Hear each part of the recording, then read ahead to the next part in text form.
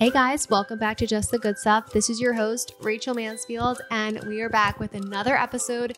This week, we are sitting down with Liesl Teen. She is the content creator and amazing labor and delivery nurse behind the blog, Instagram, podcast. Pretty sure she mentioned she's also starting TikTok, Mommy Labor Nurse.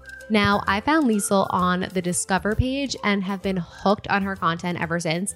I get lost learning about everything labor, delivery, pregnancy. She shares so much amazing information. And what I love about this episode is that how she phrases everything is like super comforting. So we talk about C-sections and multiple C-sections. We talk about getting induced, hemorrhoids, vaginal tearing, preparing for birth. Just so much really, really helpful knowledge that I wish that I had before I gave birth to both Ezra and Brody, since both of my deliveries were polar opposites, except for the fact that they came very, very quickly. But it's really helpful to hear from a professional what she recommends and her insights. And every time I've given birth, I've been very fortunate that the labor and delivery nurses have become like friends of ours. We actually had the same ones for like post-labor in the hospital for both Ezra and Brody, which was really cool and such a wild, special coincidence. But I loved being able to chat with her. I have a feeling you guys are going to be obsessed with this episode. If you know any moms or anyone who is pregnant, definitely send this episode their way. I just find the information, the way that Liesl phrases everything, very, very comforting. And her content is amazing. Definitely check out her Instagram, podcast, blog, all of the things. She's an amazing reference. And I cannot wait to hear what you guys think. Please feel free to rate and review the podcast if you're enjoying listening. And we'll be back with more soon. Well, Jordan, I was like, I'm so excited to interview you. Like, I was so excited when you had said yes, because I'm pregnant with our third kid. I've had like 2 wild birthing experiences. When I found your Instagram, your content is just like captivating to me. Thank you. Like, I always say, like, if I wasn't doing this, I wish I was smart enough to be an OBGYN, because like I'm that passionate about like birth and the female anatomy. I think it's so interesting. It is. Yeah. And I've been binge listening to your podcast. Oh, thanks. It's so helpful, so insightful. And I was telling some of my mom friends, because like a bunch of us are all pregnant with like our either second or third. And I said that I was interviewing you, but they were freaking out and like their own personal questions. Perfect. But this is my husband, Jordan. Hi. Jordan, this is Liesl. So I think he's now following you as well on Instagram. Cool. Here. We're going to dive right on in, because we have a lot of things to cover. Cool. And I'm so excited. So I thank you so much for taking the time to come on the show. Yeah. I'd love to start off by having you introduce yourself and tell the listeners who you are and what you do. So my name is Liesl Teen. I am a labor and delivery nurse and the founder of Mommy Labor Nurse, where we equip pregnant women just like you, Rachel, with the tools, knowledge, and confidence that you need to embrace the unknown and have an even better birth, no matter how you deliver. You like my little one-liner that we came up with? Good slogan you have there. That's my little slogan. Yeah. But yeah, we do this most often on my Instagram page, doing reels on there, creating content to get people really captivated and interested in what's about to happen, because it can be really, really scary, right? Not even just for first-time moms, but for second-time moms, third-time moms, anytime moms. So yeah, I try to show people, hey, this is what's going on with your body. This is how, this might happen. This might not happen. And I feel like, the more that you're educated before going into your birth, the less likely you're going to come away from it with birth trauma. The more confident you're going to feel going into it, the less anxiety you're going to have. So yeah, my main deal is Instagram. I also have the podcast, and we have the online birth classes, my blog. We've got lots of resources. Now I'm just like, what should I do next? I got my TikTok up. Like, should I really put emphasis in there, or should I do a YouTube? I don't know. Are you still practicing at a hospital? I am. Yes. So I have switched my hours recently. I used to do Mommy Labor Nurse pretty much through the week, and then I would do every other weekend at the hospital. But it got to the point where I'm doing a 12-hour shift at the hospital and I'm working throughout the week. And it's like, wait a second, can I just reduce some of my hours doing mommy labor nurse stuff and like work through the week, because it works better with my kids and my husband. So now I'm at the hospital about once a week and I don't do 12-hour shifts anymore. I do 8 and 4-hour shifts. So I'm considered what we consider it. It's called like casual, or some people call it like, I don't know, like flex option or something. But basically I just have to work 12 hours in a pay period. So I split mine up, 8 hours and 4 hours, and it works really well. I feel like it works even better with my schedule now being there more often because you're there and you're there for 8 hours. Being there for 8 hours or 4 hours is a way different mentality than being there for 12 hours, and you're just there more often. I felt like when I was there every other weekend, sometimes a policy would change or something would be different. And you're like, wait a second, I was doing this differently 2 weeks ago. And I'm just there more. So it's just, I don't know. And I just I'm like, I don't ever want to leave the bedside. It's just, there's something about that makes it, you're like, I like putting my hands like on a patient and actually practicing as a bedside nurse too. So I have a nice mix. Well, it's also like where your passion started and like formed into this brand. So it's exactly have that like person to person interaction as much. Exactly. I have to say, like during Rachel's 2 pregnancies, like the whole team of nurses, during labor, the one during the C-section and one with the natural. Yeah. Like, it's just such an amazing team of like people who were around her. And it honestly made the experience like a lot nicer in a lot of ways. Cause like, it was like almost like a scene from Grey's Anatomy where just like, just all like rush in and do amazing things. It was really cool. Yeah. Well, good. I'm glad to hear that because sometimes it's not that case at all. And I feel like it really can, your experience and how you're treated and how you're cared for, wherever you give birth, if it's at the hospital or a birth center, it can really, really make an impact on so many things, But yeah, I'm glad to hear that you guys had good experience both times. I remember so I have 2 kids, a 3.5-year-old and then an 18-month-old. And I did a VBAC with my second kid, which we'll dive more into. But I remember the nurse, I remember looking at Jordan and being like, can you tell this nurse to get the F away from me right now? Because she was telling me to breathe. And I was like 10 + 3 centimeters dilated without an epidural. Yeah. That's how I showed up to the hospital. And I was like, get this woman away from me because she's telling me to breathe. And I literally am crowning, like, leave me alone. Yeah. And then she ended up being my best friend, like 15 minutes. Yeah, that's, like, don't tell me to breathe. Just give me ice chips. Like, just give me everything I'm allowed to have. And then afterwards, like, she helped me with my hemorrhoids. It was just an amazing bond. And I actually ran into an old family friend who's a labor and delivery nurse at the hospital too, the first time. And we had the same nurses during both. Oh, nice. Like crazy small world, which was really, really special though. So I'd love to start off and ask a few questions that have to do more with labor. Yeah.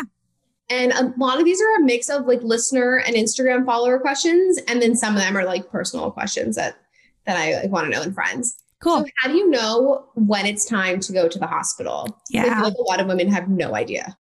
Yeah. So I think if you've picked up a what to expect when you're expecting or, Googled when to go to the hospital, a lot of people come across the general guideline of either a 511 or a 411. And that basically means that your contractions are about 4 to 5 minutes apart, that you've been having them for about an hour and they're lasting at least 1 minute in duration. And that very well may be the time that you need to head into the hospital. But in my experience, I tell people to use that rule like as a loose guideline and to really focus more on the intensity of your contractions. And also to take into consideration your history too. Like it sounds like, Rachel, well, you said you had a C-section with your first one, but I have so many moms who are like, I actually went kind of fast with my first one. And if I had waited an hour, it would have been too quick. So I always give the disclaimer of like, hey, this is what the books say, and definitely follow this rule. But, check out what's going on with your intensity. Like, what else is happening? Are you starting to puke? Are you starting to like really shake? Are you hurting so bad that you can't speak, while you're having one? Did your mood completely, change? That's a clear indication that like, okay, things are moving in the right direction, because there's plenty of, especially first time moms, who they'll have contractions that are 4 or 5 minutes apart for a long time in that early labor stage. And maybe you'll say, oh, I think this is it, but I'm hitting the criteria, and you'll go in, you're like, oh, I'm only 2 or 3 centimeters dilated. And it can be demoralizing. You come in, you're like, I have to go home. Wait, like the books told me to come in at this time and this, that, and the other. So I always give that advice that think about the intensity more so than the time frame. What do you do when they tell you to go home? Because like with Ezra, I had a C-section. My water broke at 36 weeks. So I was like pretty like on the severe side. And then with Brody on my due date, I like started to go into labor, and I went to the hospital. It was like 1 p.m. I said, I was like, I think I'm in labor. Like I'm having contractions. They weren't like the times, like they weren't consistent. Yeah. I was only 1 centimeter dilated. So a resident sent me home. Mm-hmm. And I went home. On the way home, we went to Whole Foods, and I like looked at Jordan. I was like, I can't even walk. Like I'm in so much pain.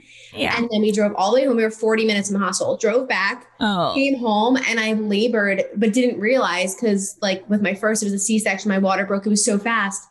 I full on labored in my apartment for, I think it was 6 to 7 hours, like not realizing I was really in labor. And then I went back to the hospital, and on my way back, my water broke in our apartment. I couldn't even move. My dad had to carry me into the car. Yeah. And like we're on our way to the hospital. We're at the light outside, and I'm like hanging. Like now I know why they have those handles on the ceiling.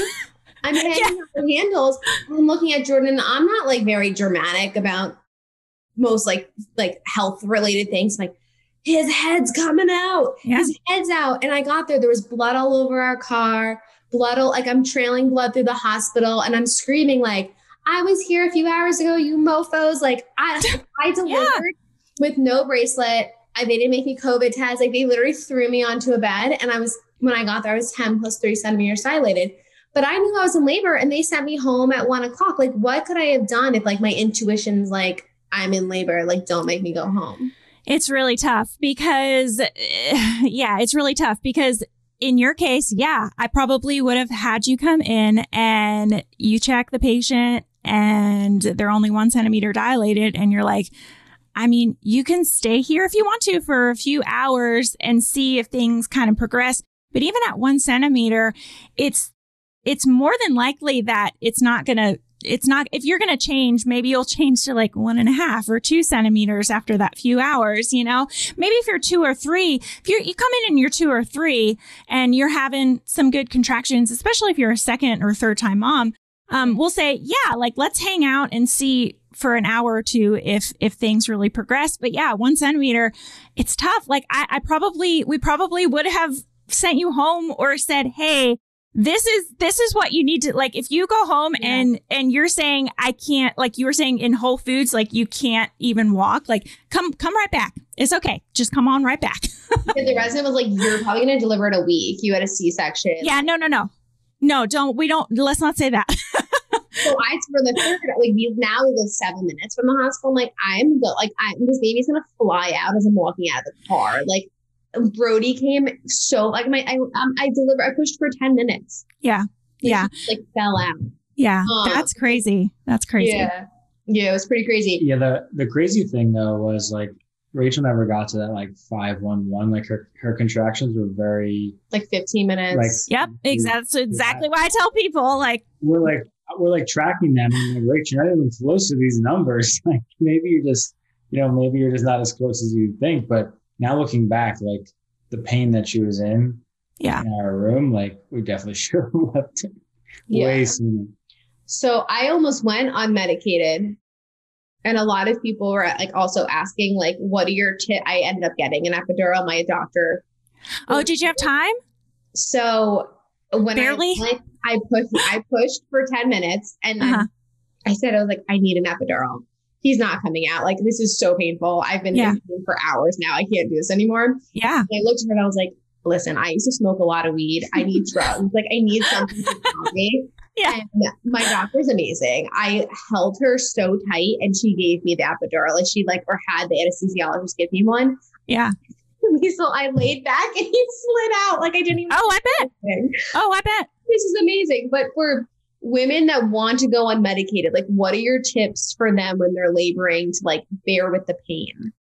Yeah, so many. So that's why we have a really, really great course called Birth It Up the Natural series. I have tons of tips in there because it's really so much of a mindset shift, and going, unmedicated, natural, whatever you want to call it, is really what I tell people is 90% mental. So, usually when maybe it's your first baby or you've been laboring for a long time, you'll start to think, oh, I've been in labor for this many hours. I still have, this many hours to go. Or maybe you've just gotten checked and you're only 4 centimeters dilated. I tell people, okay, first of all, don't think about the time frame. Just take it one contraction at a time, and really, contractions suck, but the more contractions you have, each contraction that you have is one less that you have to deal with and one closer to meeting baby, right? Yeah. So it's a lot of mindset shifts like that. One thing that I remember I did in my own labor with, I don't remember if I did it with my first one, but definitely with my second one, was this thing called horse lips. And it's basically where you go like this, like a horse, basically. And it's really, really great for unmedicated people who are interested in unmedicated birth because it relaxes your jaw really, really well. And it gives you something to focus on. Okay. And I almost did it very instinctively with my second one. I remember I'm thinking about the things that I teach people in my course. And I'm like, the only thing I can think about is going like this the whole time.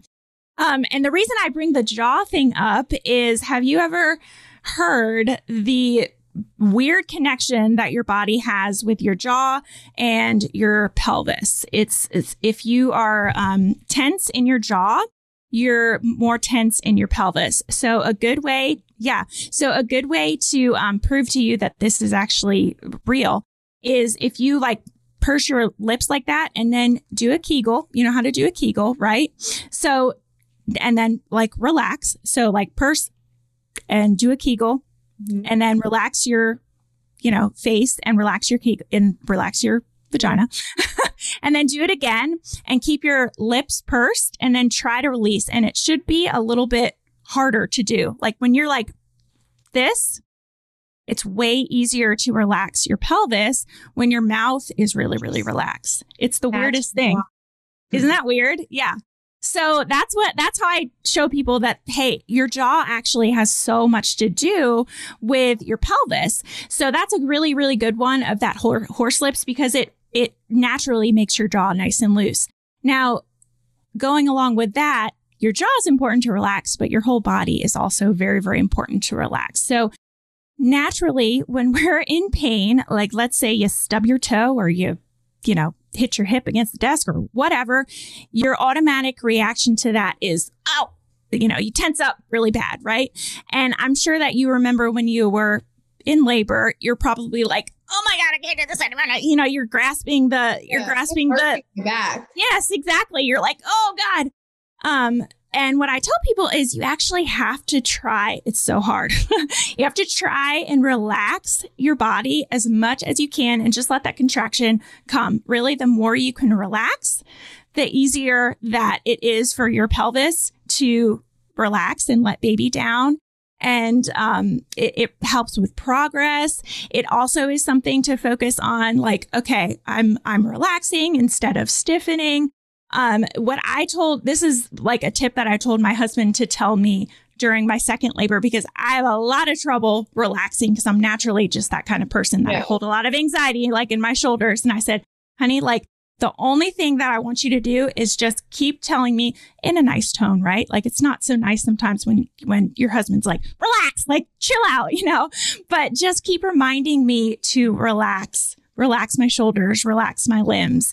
And yeah, it's crazy. I mean, it's so hard to do, especially when you're like 9-10 centimeters dilated, to relax with these contractions. But it's so like, it makes such a difference, especially in your pelvis. If you can, instead of tense up at that contraction pain, relax with it and just let it come. It's like crazy how different it is. Did you know that a child's brain is nearly 80% developed by age 3 and 90% by age 5? How insane is that? When I first started solids for Ezra and Brody, they were about 5 months old, which means that the food and the nutrients from day 1 of eating solids is so key for their brain development. No pressure, no stress, I know. But that is why I've been obsessed with Sear Belly ever since I found them in stores. They're not loaded with sugar, they're actually nutrient dense, and they're fueling my kid. Sear Belly is the first science-backed baby food brand that is created by a PhD developmental neurologist. That's like a mouthful for me to even say. Dr. Teresa Persner, and she also happens to be a mama 3, so she knows what's up. Sear Belly contains 16 brain-supporting nutrients that are hard to come by for most children within their diets. Like the ingredients, some of their pouches, like my kids won't eat celery. They won't eat some of these ingredients that they're putting into the pouches, but they'll eat the pouches. It's amazing. And they actually have meaningful amounts of the nutrients in their products. They go through rigorous testing for their metals and toxins, which I'm sure you have learned this can be an issue for many baby food companies. Sear Belly not only sells pouches, but they also sell bars, which are a staple in my kids' daily eats. They love their bars.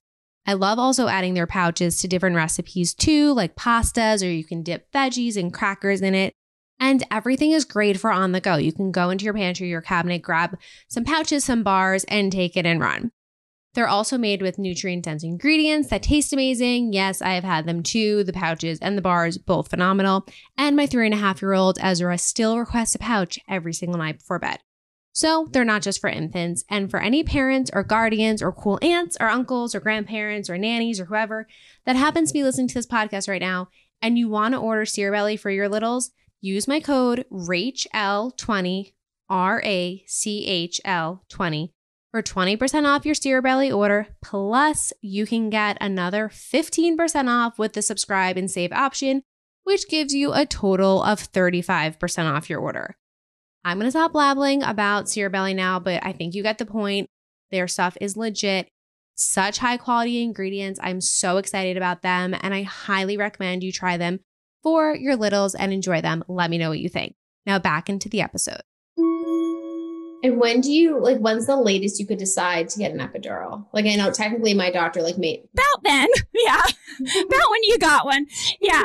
So it really depends. So what I tell patients is if the baby's not actively coming out of you, you usually can still get an epidural as long as you can sit still for one. So epidurals, and they probably told you that in the hospital too. So epidurals, they go, let's use your barb, right? So they go, right near your spine. And there's a lot of really, really important things in your spine. So, and there's a big needle back there. So if you're moving, bad things can happen. As long as you can sit there still for a few minutes as they can get that placement in that epidural space, and your baby's not, actively coming out of you. And obviously, if everything else is stable, if your blood pressure is crazy low or baby's not stable, then you can't sit up and get an epidural. But most of the time, if you can sit still for one and your baby's not actively coming out of you and your vital signs are stable and baby's stable, you can generally get one. It's not necessarily, some people think, if you're already 8 centimeters dilated or 9 centimeters dilated, you can't get one. It's not really a number. It's more, some people can't get epidurals and they're 6 centimeters dilated because they're just, all over the place. It's really important to be able to sit still. I almost am like happy I waited so long because I felt like such a warrior after that. Like I waited that long. Like I was like, I feel like I basically like had You did. natural delivery. You did. Yeah. It was a lot. I just needed that extra push, but I was really fortunate that she. Yeah. I think the biggest thing was Rachel would like keep like pushing her legs in together. I couldn't relax. She could not relax her legs. It's so hard. Yeah. And the doctor was like, every progress she made, she just like reversed it by like tensing. I buried my head in my doctor's boobs to stay still. Like it was like a life jacket along my head. Like I was like, I will do a headstand if I have to get this done, whatever I need. But he flew out. Now I have a lot of friends that they're like 40 and a half weeks, or they're like maybe 39 weeks and they're not having any labor symptoms, but they're really uncomfortable. So they're always like, I'm getting induced, or I got induced. Like, what are your thoughts on getting induced for labor? Like, when is it an appropriate time? I'm sure that's like a loaded question because it's different for everyone, but when do you like know it's time to get induced? Yeah, it is a loaded question, obviously. So there was this study that came out, I think it was 2018, something like that, called the ARRIVE study. And this study, it was like this huge national study. It actually was partially done at the hospital that I work at. And it basically was trying to track a few things. It was trying to see if we induce moms at 39 weeks, like electively without any medical conditions, does that affect C-section rates? Does it increase a C-section rate? Does it keep it the same, or does it decrease? And what they found was that it actually slightly decreased your risk for induction, which we're all as labor and delivery nurses saying, wait a second, that's crazy. Like it's a medical intervention. And we've kind of always thought that, hey, kind of the less we throw at you, usually the more likely you are to not have a C-section. Obviously, that's a loaded question too, right? But the research showed that at 39 weeks, you possibly can have a lower risk for having a C-section. So now, as a result of that, a lot of providers, what they're saying is, hey, you've hit 39 weeks. If you want to have an elective induction, this is what the research shows. Obviously, it's not for everyone.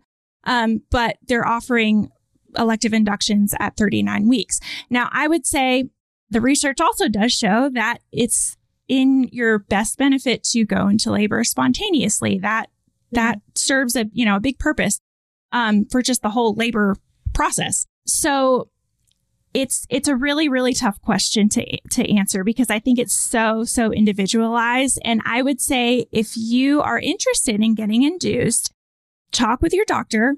If you hit 39 weeks, you don't have any medical conditions, you are usually a candidate for an elective induction.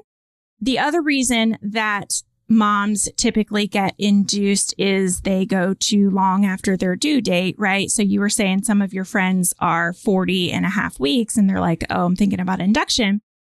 So that, technically, it's not an elective induction. You've gotten to that point where it depends on the practice, but some practices say, okay, we'll let you go to 41 weeks. Some practices say 42 weeks, because the research also does show that after a certain point, it is 41 weeks.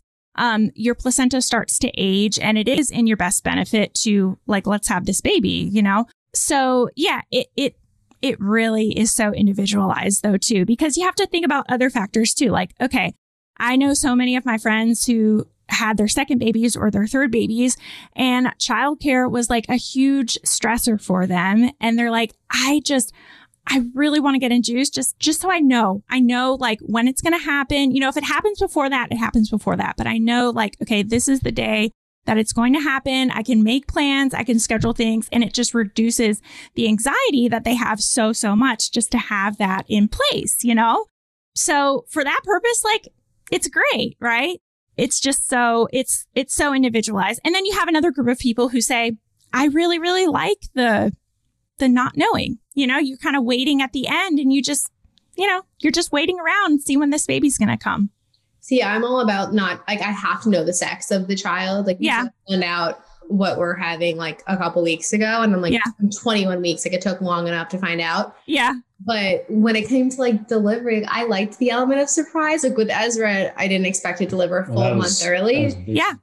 Full on surprise. But with Brody, like at 36 weeks, I was ready. And then it was like another week and then another week and then another week. I'm like, this is awesome. Like, I really have no idea. But then I just kept getting a manicure. I kept like washing my hair, like getting everything ready. Yeah. But what's interesting is with both kids, I had like very similar symptoms, which was I lost my mucus plug, like full on fell out. And like with Ezra, it was just a big chunk. With Brody, it was little pieces.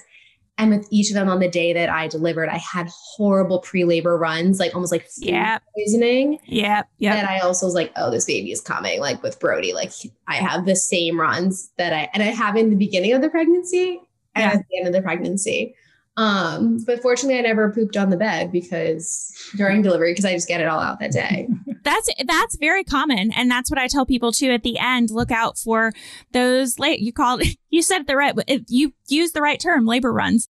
But diarrhea is definitely a very, very common symptom for so many moms to have right before they go into labor, because it is like your body kind of naturally gives itself a laxative because it knows that something big's about to go through there. So might as well make some extra room. I also think my body is like, you're not going to be able to poop for a few days. Like, go out with a bang and like, really give you one that's satisfying. Yep. Even before the C-section, the nurse, like I was hooked up to the IV, everything.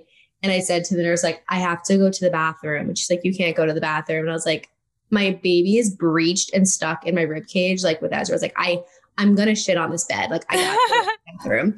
And he held the IV for me so I could go. But like, I get like horrible, like pre-labor. Like my stomach's just a disaster. Yeah.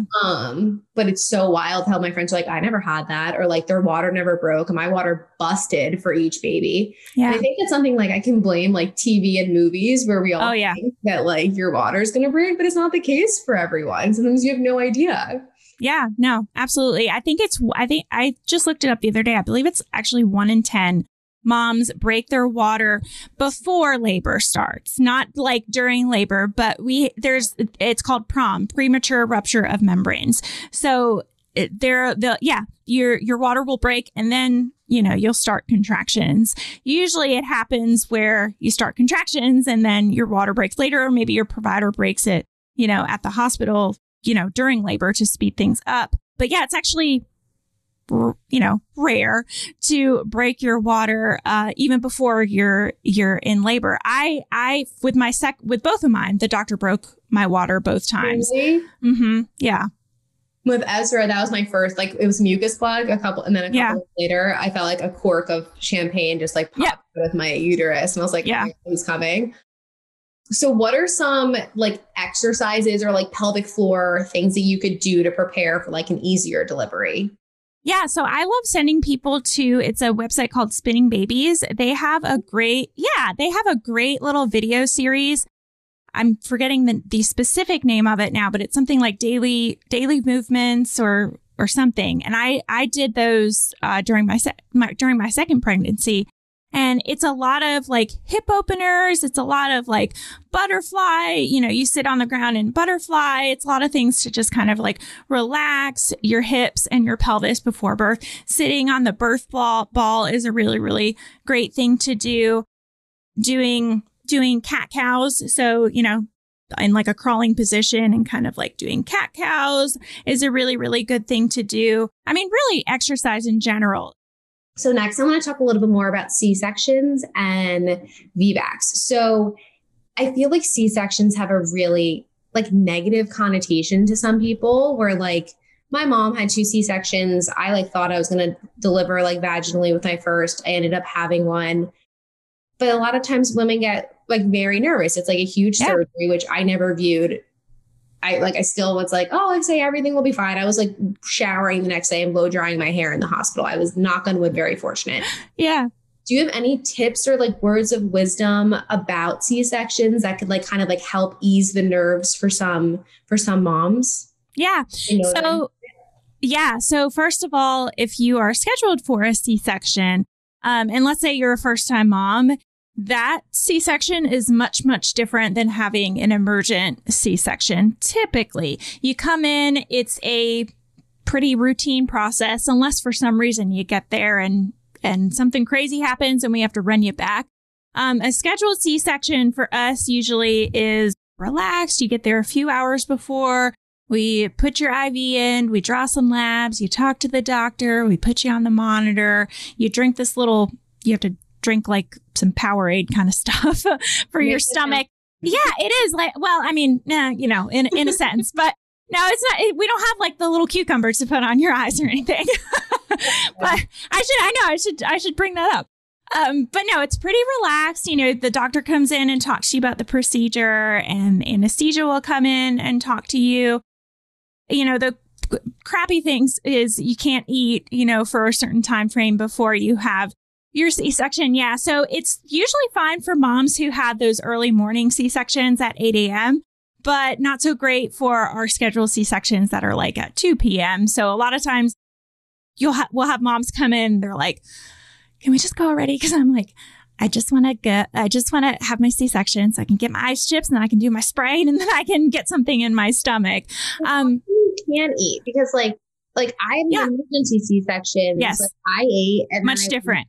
Yeah. And then I couldn't eat for like 6 hours after. And I actually did eat and like no one knew because I was like, I'm starving. Yeah. What I'm sure there's very valid reasons why. Like, what are some of the reasons why you can't eat before? Yeah. You broke the rules, Rachel. I know. No, it's okay. Yeah. So the reason we like to have nothing on your stomach beforehand, before your C-section, is for the same reason why they have you not have anything on your stomach for like any sort of surgery that you have. Even though most scheduled C-sections will do a spinal, which is similar to an epidural. I'm sure you remember that. They just give you a little shot in your back and your legs go like completely numb pretty quickly, but you're awake for it. So most often, there's no issues and no complications, but sometimes what happens is maybe that procedure doesn't work and they have to put you under general anesthesia. And the thing that we like to avoid is if you have food on your stomach and you have general anesthesia, there's a higher chance that you could vomit up that food and breathe it into your lungs and get this yucky infection that we don't want anybody to have to deal with. So that's really the main reason. The anesthesia or the medications that they give you during your C-section, if you get a spinal, like some of the blood pressure medications can cause some vomiting as well. So it's just, not so great to vomit up if you just had like a cheeseburger. It's kind of just a little, it's a little easier on your stomach if it's empty or you just, have ice chips in it. So that's kind of the main reason beforehand. Now, afterwards, I don't know what you ate, but when you were eating your food afterwards, did you throw up or anything after that? No, you were fine. It was like 3:00 in the morning. Like I was up, like I didn't sleep. I was just so hungry. Yeah. A Perfect Bar, like a chocolate peanut butter Perfect Bar. Yeah. But I remember saying to Jordan, like, I'm not going to make it a few more hours. I can see stars. Yeah. And I felt fine. And I was like, if I'm vomiting, at least like I felt good for the few minutes beforehand. Right. Yeah, no, exactly. And that's really the criteria. So what we usually do with our C-section moms, if they have a spinal, there weren't any complications, we'll start you off with some ice chips, make sure you're tolerating those. You're not vomiting up, those. If you're tolerating those, we can give you some clear liquids, some Sprite, ginger ale, like water to drink. And then if you're doing okay with that and you're not throwing that up, then we can move on to solid food. So it sounds like, if you ate your solid food and you tolerated it fine, then like, who cares if it was 6 hours or if it was 3 hours, I think I learned that I really don't throw up ever. Like even when I was nauseous in pregnancy, like I wish I could, so it would like clear my system, but I'm just weaker. So I don't know. Like, that's good. Puking's not fun. Yeah, no. No. Track like your bowel movement after it. Don't you have to poop before you leave the hospital? No, that is a myth. Yeah, that used to be the case, but no, that they'll let you go home. If you really, oh my god, I took the poop so seriously at the hospital that I did. Yeah. Every time the nurses or the doctor would come in, they'd be like, "Did you poop? Did you poop? How was it? Did you poop?"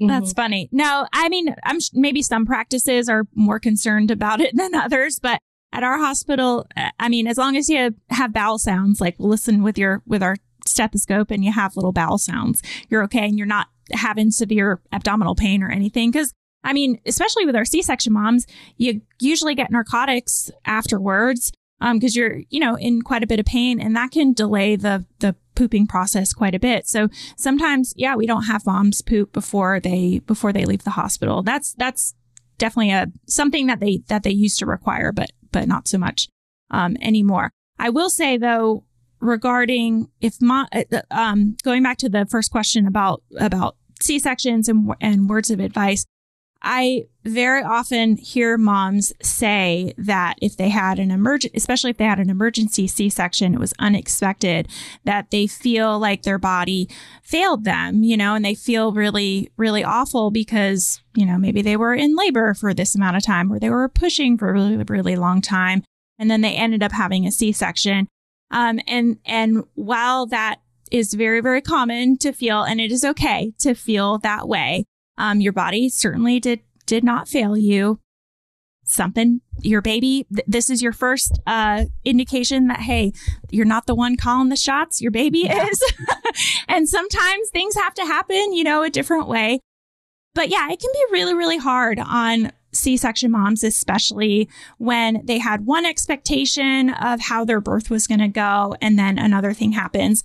And that's not just to say, for, if you had a C-section, maybe you were planning on going unmedicated and you ended up changing your mind and getting an epidural. You can still have those same feelings of like, well, what if I did this? Or like, oh, I feel like a failure, this, that, and the other.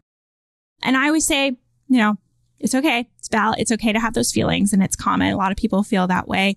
Therapy is a great thing to invest after you give birth, because talking through those types of feelings with somebody who's trained, especially finding a therapist who has experience with moms and, perinatal therapy, postpartum therapy. There are certain therapists that you can search on like psychologytoday.com and find therapists who are like specifically talk to moms about birth trauma, PTSD, this, that, and the other.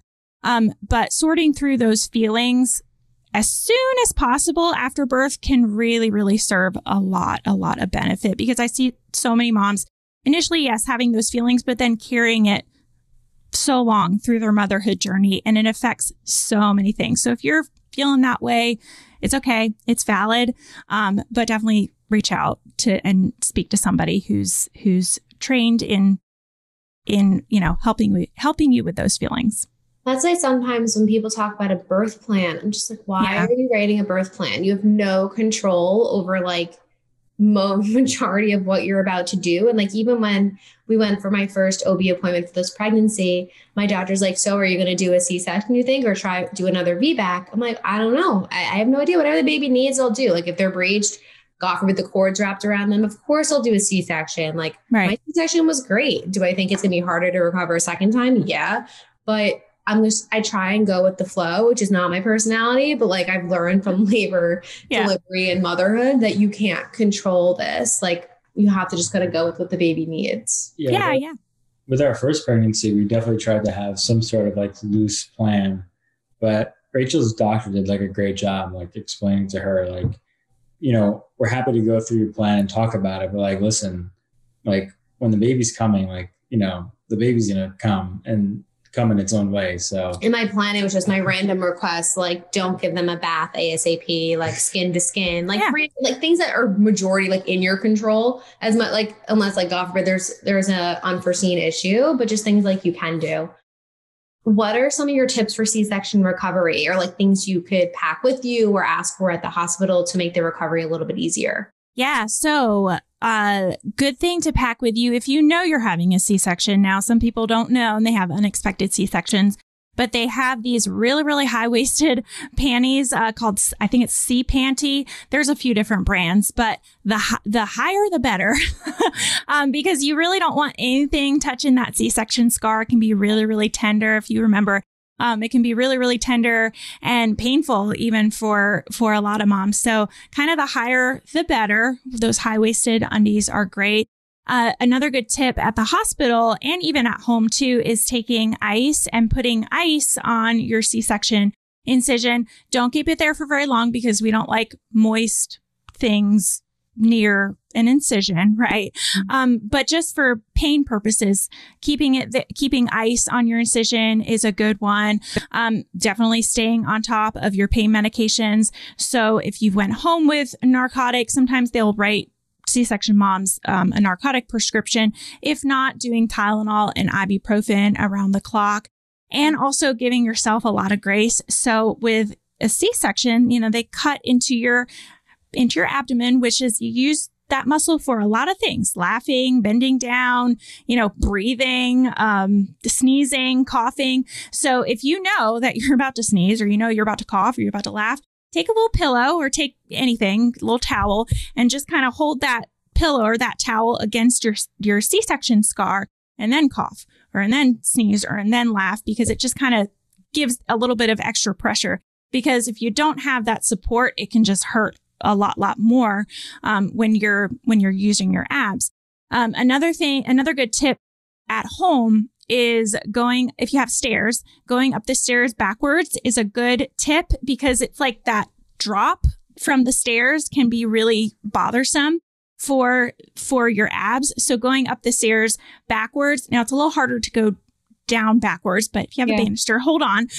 But that drop and like that motion of going up the stairs can be like it uses your abs in a way that you don't even think it uses your abs. But going up backwards and going down very carefully backwards is a good tip. And then also, if you have a big bed, so if your bed is pretty high off the ground, having some sort of like step stool or step to kind of get off of the bed, because that can also be a big dramatic, like, oh, it's really hard to get off, to get off of the bed. And gosh, having a lot of help at home is so important. If you have a vaginal delivery, or if you have a C-section, but especially my C-section moms, make sure you have ample support at home, whether it's your partner, whether it's family coming in, because you're just going to be things are going to be just a little bit harder for you. Now, you'll heal just like anybody else, but usually just takes a little bit longer than if you have a vaginal delivery.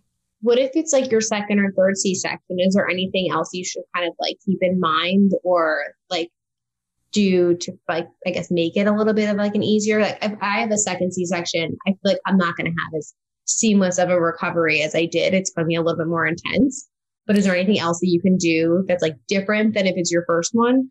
Usually the recommendations are the same, but I would say it might be just as easy, but it might not, because you have other children too. So sometimes that part of it makes it a little bit harder. But it also might be easier for some moms. Let's say you had a really crappy recovery with your first one because you just didn't even know what to expect, and this is just all brand new. With your second C-section, it might be a lot easier because oh, wait a second, I got these pair of underwears with my first one and I hated those, but I actually really, really like these. So let me go ahead and order these, or let me now I know to keep on top of my pain medication. Now I know, to keep that step stool by my bed. It's not as much of a learning process the second time. So I see oftentimes that it's easier just because you've been through it once before. But in a way, hey, you got other kids that you have to tend to. And sometimes that they put a whole lot of pressure on your abdomen, on your abdomen, on your ab muscles. So it might be a little harder in that sense. That's real common. Yeah. What are your thoughts on when moms want to have multiple C-sections? Like I have a friend who's pregnant with her second and she had a C-section for her first. So she's like requesting one for the second one, but she wants 3 to 4 kids. Like, do you recommend kind of going in with a more open mind, or it's like, if you know you want it, then like go with what your gut's telling you as long as your doctor approves of it? Or is it kind of like the more C-sections you have, the harder the recovery could be? So that statement isn't necessarily true. I would say it's so individualized. So we can have some moms can have 1 C-section and your doctor will say, hey, there was a lot of complications. If it's okay, if you want to have another baby, okay, you have another baby, but there were a lot of these complications. So 2 C-sections might be, your limit per se. Now, other moms might have 4 or 5. I mean, I've said 6 C-sections and no complications. Wow. Yeah. No complication. I mean, your risks of, let's say, your placenta. So the more C-sections you have, your risk for like your surgery going longer, your risk for getting pregnant is usually a little bit harder because you have that scar tissue. And sometimes you can have issues with your placenta. So when you have a C-section, they cut your uterus. And then when you get pregnant again, your placenta has a higher likelihood of attaching onto that site where that uterine scar was. And sometimes there can be complications with that where your placenta can grow outside of your uterus. So the more C-sections you have, the higher risks you do have. But in a sense, like we have some moms who have two C-sections and they have all these complications. And then some moms, they have 6 C-sections or 5 C-sections and they have all these complications. So it's really super individualized. I would definitely talk to your provider about risks versus benefits. I will say just as a fact that a vaginal delivery outweighs a C-section more cases than not. Obviously, if you have certain things going on, like your placenta's over your cervix or your baby is transverse or something, you have to have a C-section for that sort of medical reason. But if you're just toying with the idea, like, should I have a vaginal delivery? Should I have a C-section? Generally, a vaginal delivery outweighs a C-section more times than not because your recovery is generally quicker. Your hospital stay is shorter. But again, I have some moms who they have 1 C-section and this happens all the time. Some moms, they'll have 1 C-section. It's this crazy emergency. And they're like, I don't even want to think about having a vaginal delivery and having those what ifs. Like, I just want to schedule my C-section and be done with it. And then their scheduled C-section, is super like, they're like, oh, this was so great. It was an emergency the last time, but this time it's a scheduled C-section and, it kind of heals that first process. In a lot of ways, a vaginal delivery can do that too. But yeah, that's a long way of saying it's super individualized and kind of everybody's different, but chat with your provider about your situation.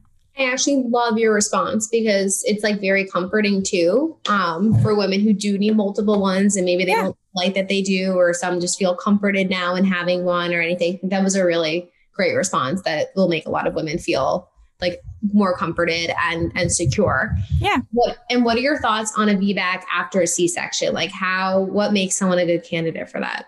Yeah. So actually about 90% of moms who have had a C-section before are at least candidates for having a VBAC. Okay. But that doesn't mean that that all 90% of those people are going to be successful in having a VBAC. I think it's somewhere around like 60 some percent, 66 or 67% of moms who attempt a VBAC will be successful. Now, just because you're a candidate doesn't mean it's a good idea to have a VBAC, right? So maybe you don't have any medical indications that, it's clear that you need to have a C-section, but you've had, 2 C-sections before and you, like I was saying before, you're the kind of person that you want you had an emergency the first time and you want the second one to be a little bit, more calm and scheduled. But yeah, VBAC is one of those things that it's great. Super pro VBAC. But if you are looking to have a VBAC, really the most important thing to consider is who is caring for you. So we have some providers who are super VBAC friendly and they deliver at hospitals who have anesthesia on they're not on call, they're in hospital. So if a C-section is needed right away, it's right, anesthesia's right there. You don't have to call them from home. They kind of let you do whatever you want to do. They're not saying if you want a VBAC, you have to get induced by this point. If you have to get an epidural, you have to do this, that, and the other.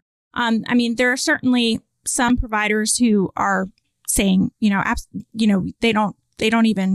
even do VBACs because of the hospital that I work at or the resources available.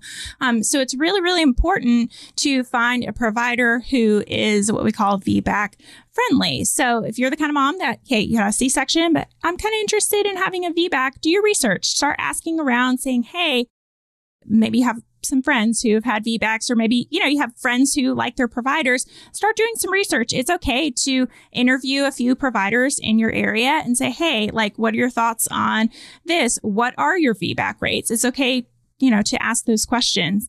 But yeah, your provider makes a huge, huge difference in terms of your VBAC success rate.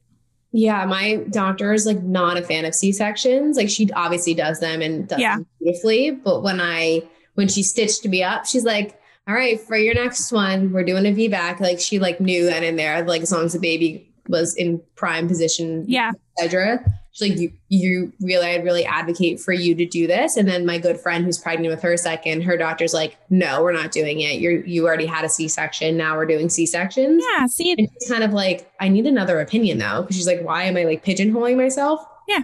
But my doctor is like one of the lowest C-section rates. Great. In New Jersey. But I definitely liked having like the option. So that way it's kind of like, whatever I felt right for the baby and I was like what we went with. Yeah, I mean, Brody was just in such a great position. It's like, why not give it a whirl? Your doctor would be any reason not to. But my recovery from my VBAC was 100 times worse than my C-section. Really? In what way? Oh my God, well, we might need another episode. I had really bad hemorrhoids. Yeah. Like my butt was like a mushroom farm. Yeah. It was so bad. I couldn't sit like straight. Like I actually was sitting how I couldn't sit like this for like 3 weeks. Oh. And it's like as a new mom, like you're nursing, like I couldn't sit down. I had tearing that was really bad. Just I think from like my laboring, it just was a lot more painful. I bled longer. I was just in diapers. It was just more intense. And I felt like with my C-section, it was a lot easier for me to recover. Yeah. Afterwards, the hemorrhoids were just horrible. Yeah, they're not so fun. Yeah. To prevent hemorrhoids from happening, or like, is it possible to prevent hemorrhoids? Like, what can I do this time? Yeah, sometimes, or sometimes they're still going to happen, but they're, you can treat them pretty quickly. Do you remember what ended up helping? Like just time passed, or did you do something? Yeah, just time. And I had like the ice packet. Yeah, a lot up there. I was. Every morning, I'm such a nighttime shower, but after having Brody, I showered every single morning and just touch my toes and like let the water run through my butt because it felt like such relief. And then just time, I had all the like some ointments and stuff from the hospital, and anything that I was told to do, I was open. The tucks and but it's like, I was so dramatic at first. I'm like, what if I have to get the surgery? And then like 3 weeks and they were like clearing, which was nice. That's good. Yeah, that's usually what happens, and they're not so fun to deal with. Another thing that I tell moms to do too is if they are super crazy painful, there is a prescription suppository that they can send out for you. I think it's called Anucort. And it's like a steroid suppository. So if for some reason you're like, I can't deal with this, it is okay to call your provider. Like, don't feel like you have to this is just what I have to do. There's always usually something like, okay, hey, have you tried this? Have you tried that? Obviously, sometimes it's like, okay, it's just going to take time to heal. But yeah, lots of tucks, lots of, I like to tell people about sitz baths too. If you have those it's like a little insert that you can put over your toilet, and you put like warm water and like Epsom salt in it, and you can just kind of sit in the little sitz bath, and it just feels really, really good. I know it sounds crazy, but it feels great. And it just helps with cleaning and stuff too. Yeah. But yeah, the tucks are great. The sitz baths are great. The padsicles are great. It sounds like you made some of those. Yeah. And then for some reason, if you're like, I can't, this is too much, reach out to your provider, and they might be able to write you a prescription for something. Okay. Fingers crossed. Fingers crossed. Yeah. There's nothing to do like during birth that really can stop it. Not really. Yeah. From all the pressure I had from laboring. Yeah. It's either going to happen or it's not going to happen. Yeah. You don't want to I don't want to push as hard because I'm worried about, it's like, okay, you have to. Yeah. Yeah. It's like, I think when it's the second or third time, like, you're going to get through it. So it doesn't, it's not as like you see the light at the end of the tunnel, almost how like sleep training isn't as bad. Yeah. Like newborn stage, like, it's going to get better. Hopefully, I guess I'll see in a few months. What about vaginal tearing? Is there anything you can do to prevent that from like being severe, or just kind of like it's out of your control? You're just gonna tear, no matter what you do. No, I mean, in some cases, yes, sometimes we'll have moms who they have to have forceps, or sometimes their babies will come out and their hand is kind of over their head. And no matter if they did all the things, they did, the perineal massage, they did the warm compress, they did all these things, you might still have a tear. What I like to tell people is that tearing is very, very common. So about 80 something percent, I don't remember the exact percentage, but 80 something percent of moms, first time moms, will tear during birth. And it's actually, you think that if you tore the first time, you're more likely to tear the second time, but it's actually the opposite. So you're more likely to tear. Yeah, you're more likely to tear with your first vaginal birth because nothing's ever that big been through that passageway before, right? So the second time you're less likely to tear because your body's done that before, and you still might tear, but your body's done that before. So you're just like less likely, kind of the more babies that you have. Now, things to do to prevent tearing. There are a few evidence-based things that you can do. So giving birth in different positions. So giving birth, like pushing on your side versus on your back, is supposed to be helpful for tearing. If you're pushing squatting, though, that's actually supposed to increase tearing, because if you think about gravity, that baby pushing down. Laboring in the tub, water birth, is supposed to reduce tearing.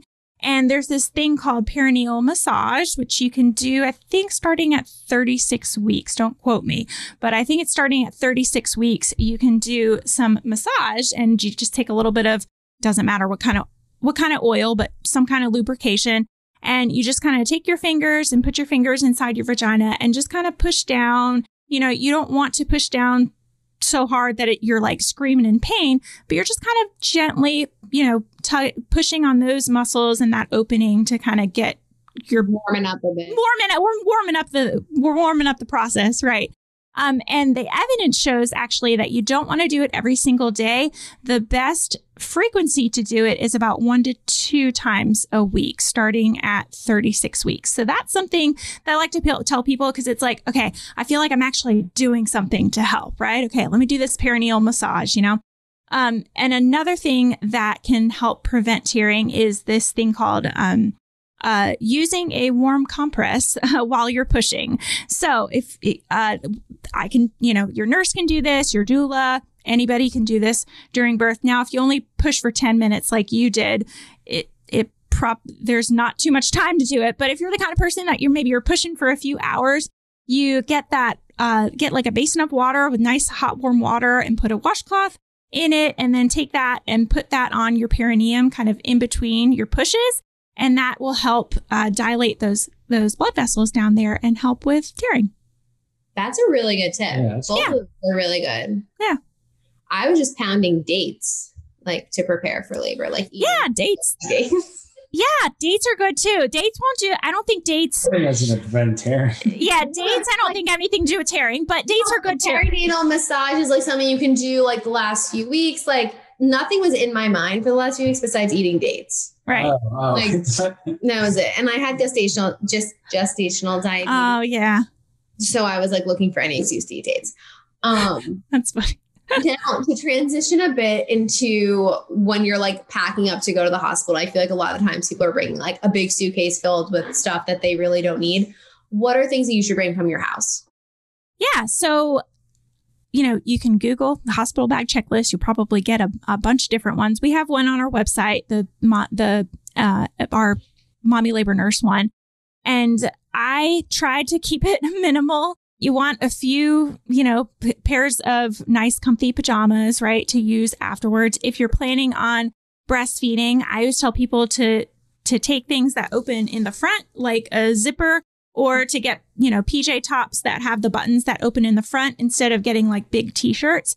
Because especially if you're breastfeeding for the first time, it's a lot easier to just zip open and breastfeed instead of like holding up your shirt and what do I do with it? So definitely shirts that open in the front. Okay. Whether it's pajamas or, a little zip jacket or something. Nursing bras are great too for breastfeeding moms. Those little tank tops, the nursing tank tops. A breastfeeding pillow is a great thing to bring to the hospital too. They do have pillows that you can use for support, but getting used to using a breastfeeding pillow, especially in the hospital where you don't have your own pillows, is a great thing to have. And then I always tell people too to bring your own pillow. So the pillows usually at the hospital are not so comfortable. And if you're like me, I love my pillow. I feel like I sleep so good with my pillow. So I always tell moms, if you remember right before you leave, grab your pillow. It's not the kind of thing that you can like pack in your suitcase, right? But you can grab kind of on your way out. That's just one thing that you can do just to kind of make your experience a little bit more comfortable. And then this is a good tip I just heard a few months ago. If you are trying to go unmedicated, bring what are they called? Not an eye patch. I'm going to think about pirate, but what are they called? Eye mask? Yeah, sleeping eye mask to wear that in the hospital. Okay, it's good to wear in the hospital if you're trying to go unmedicated because sometimes things are just, you get like this sensory overload. So if you have this eye mask on, there's no bright lights that you have to worry about. There's you can just kind of get in your zone. So an eye mask is good. And then bringing earplugs is good as well. So that's good for my unmedicated moms during birth. And then those two things are also good that I tell everybody to bring for sleeping afterwards in the hospital because it can be really, really loud in the hospital and they're opening and closing doors. So anything to help you sleep better, little earplugs. You can usually still, don't put your AirPods on like noise cancellation, but if you have little earplugs, you can still usually hear your baby if, you need to tend to your baby, but a sleeping mask is great.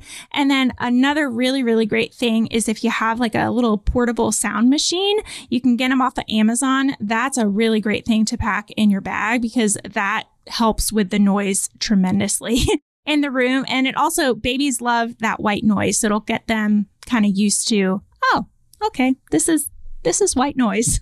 This is what I'm supposed to be sleeping to. It's so loud in the hospital. Like it's so loud. Time I said to the nurses, like, please don't come in my room unless I need my medicine. Like I'm the door shut and the lights are off. And it is okay. Yes. Do not check on me. Like yes, it's okay to say that too. Yeah. That's a good point. Yeah, that's a good point to just be like, hey, just stay out. I love you. Thank you for taking care of me. But like, don't wake me up unless it's like really, really, really, really important. Yeah. I'm also like, I'm not in pain. Like, I'll let you know when I need the medicine. Like, right. Give me like 3 hours so I can rest. And then what should you take from the hospital? Like, I am a hoarder. Sorry, but I take so many diapers. I took everything. That's okay. Yeah. For myself. So like, what are like the top things to take? Yeah. So exactly what you said, diapers. Sometimes hospitals are doing the diapers instead of like the mesh panties. But if they have, the Depends, take Depends with you. So you don't have to buy them. Take those mesh panties if they have the mesh panties. Yeah. Take the little squirt bottle that they give you. Take that. They usually will give you a tub of Tux pads, but if they don't, you can try and request like a little Tux pad, little tub of those. So you don't have to buy those. Usually most hospitals will give you something called Dermaplast spray, which is like a numbing spray that you can use. He's like shaking his head. Yeah, I remember that stuff. We have it in our first aid. There you go. There you go. Yeah. So take some of that from the hospital. That's okay. And then usually most hospitals will give you diapers. You can say, hey, can I get an extra pack of diapers? And they'll say, yeah, no problem.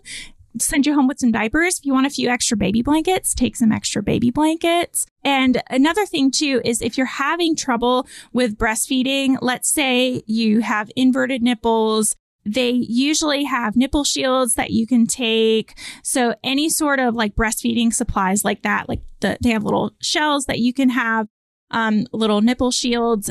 Ask, say, hey, what you got? What can I take with me? those mesh underwear, like I would wear them every day now. Oh, I agree. I love them. You can't buy them anywhere. No, you can't. I should get them and sell them on eBay. I'm just kidding. But they're phenomenal. I lived in those for like you weeks. love those things. They were so good. Yeah, they're great.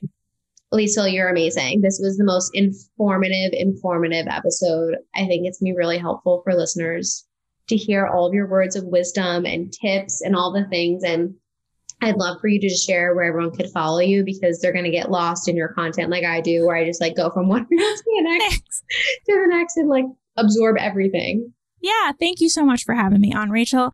So you can find me, anybody listening can find me at Mommy. If you just Google Mommy Labor Nurse, you can probably find everything. But I'm mommy.labornurse on Instagram, and that's where I generally hang out the most. I do like a Q&A in my stories on Sundays.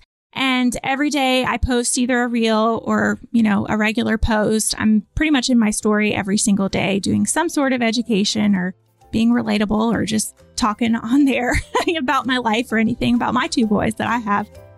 So Instagram, and then the podcast. I also have a podcast. It's just the Mommy Labor Nurse podcast. Our website is mommylabornurse.com. And that is also where our online birth classes are at. Amazing. Thank you so much. Thank you. Yeah. Thank you for having me.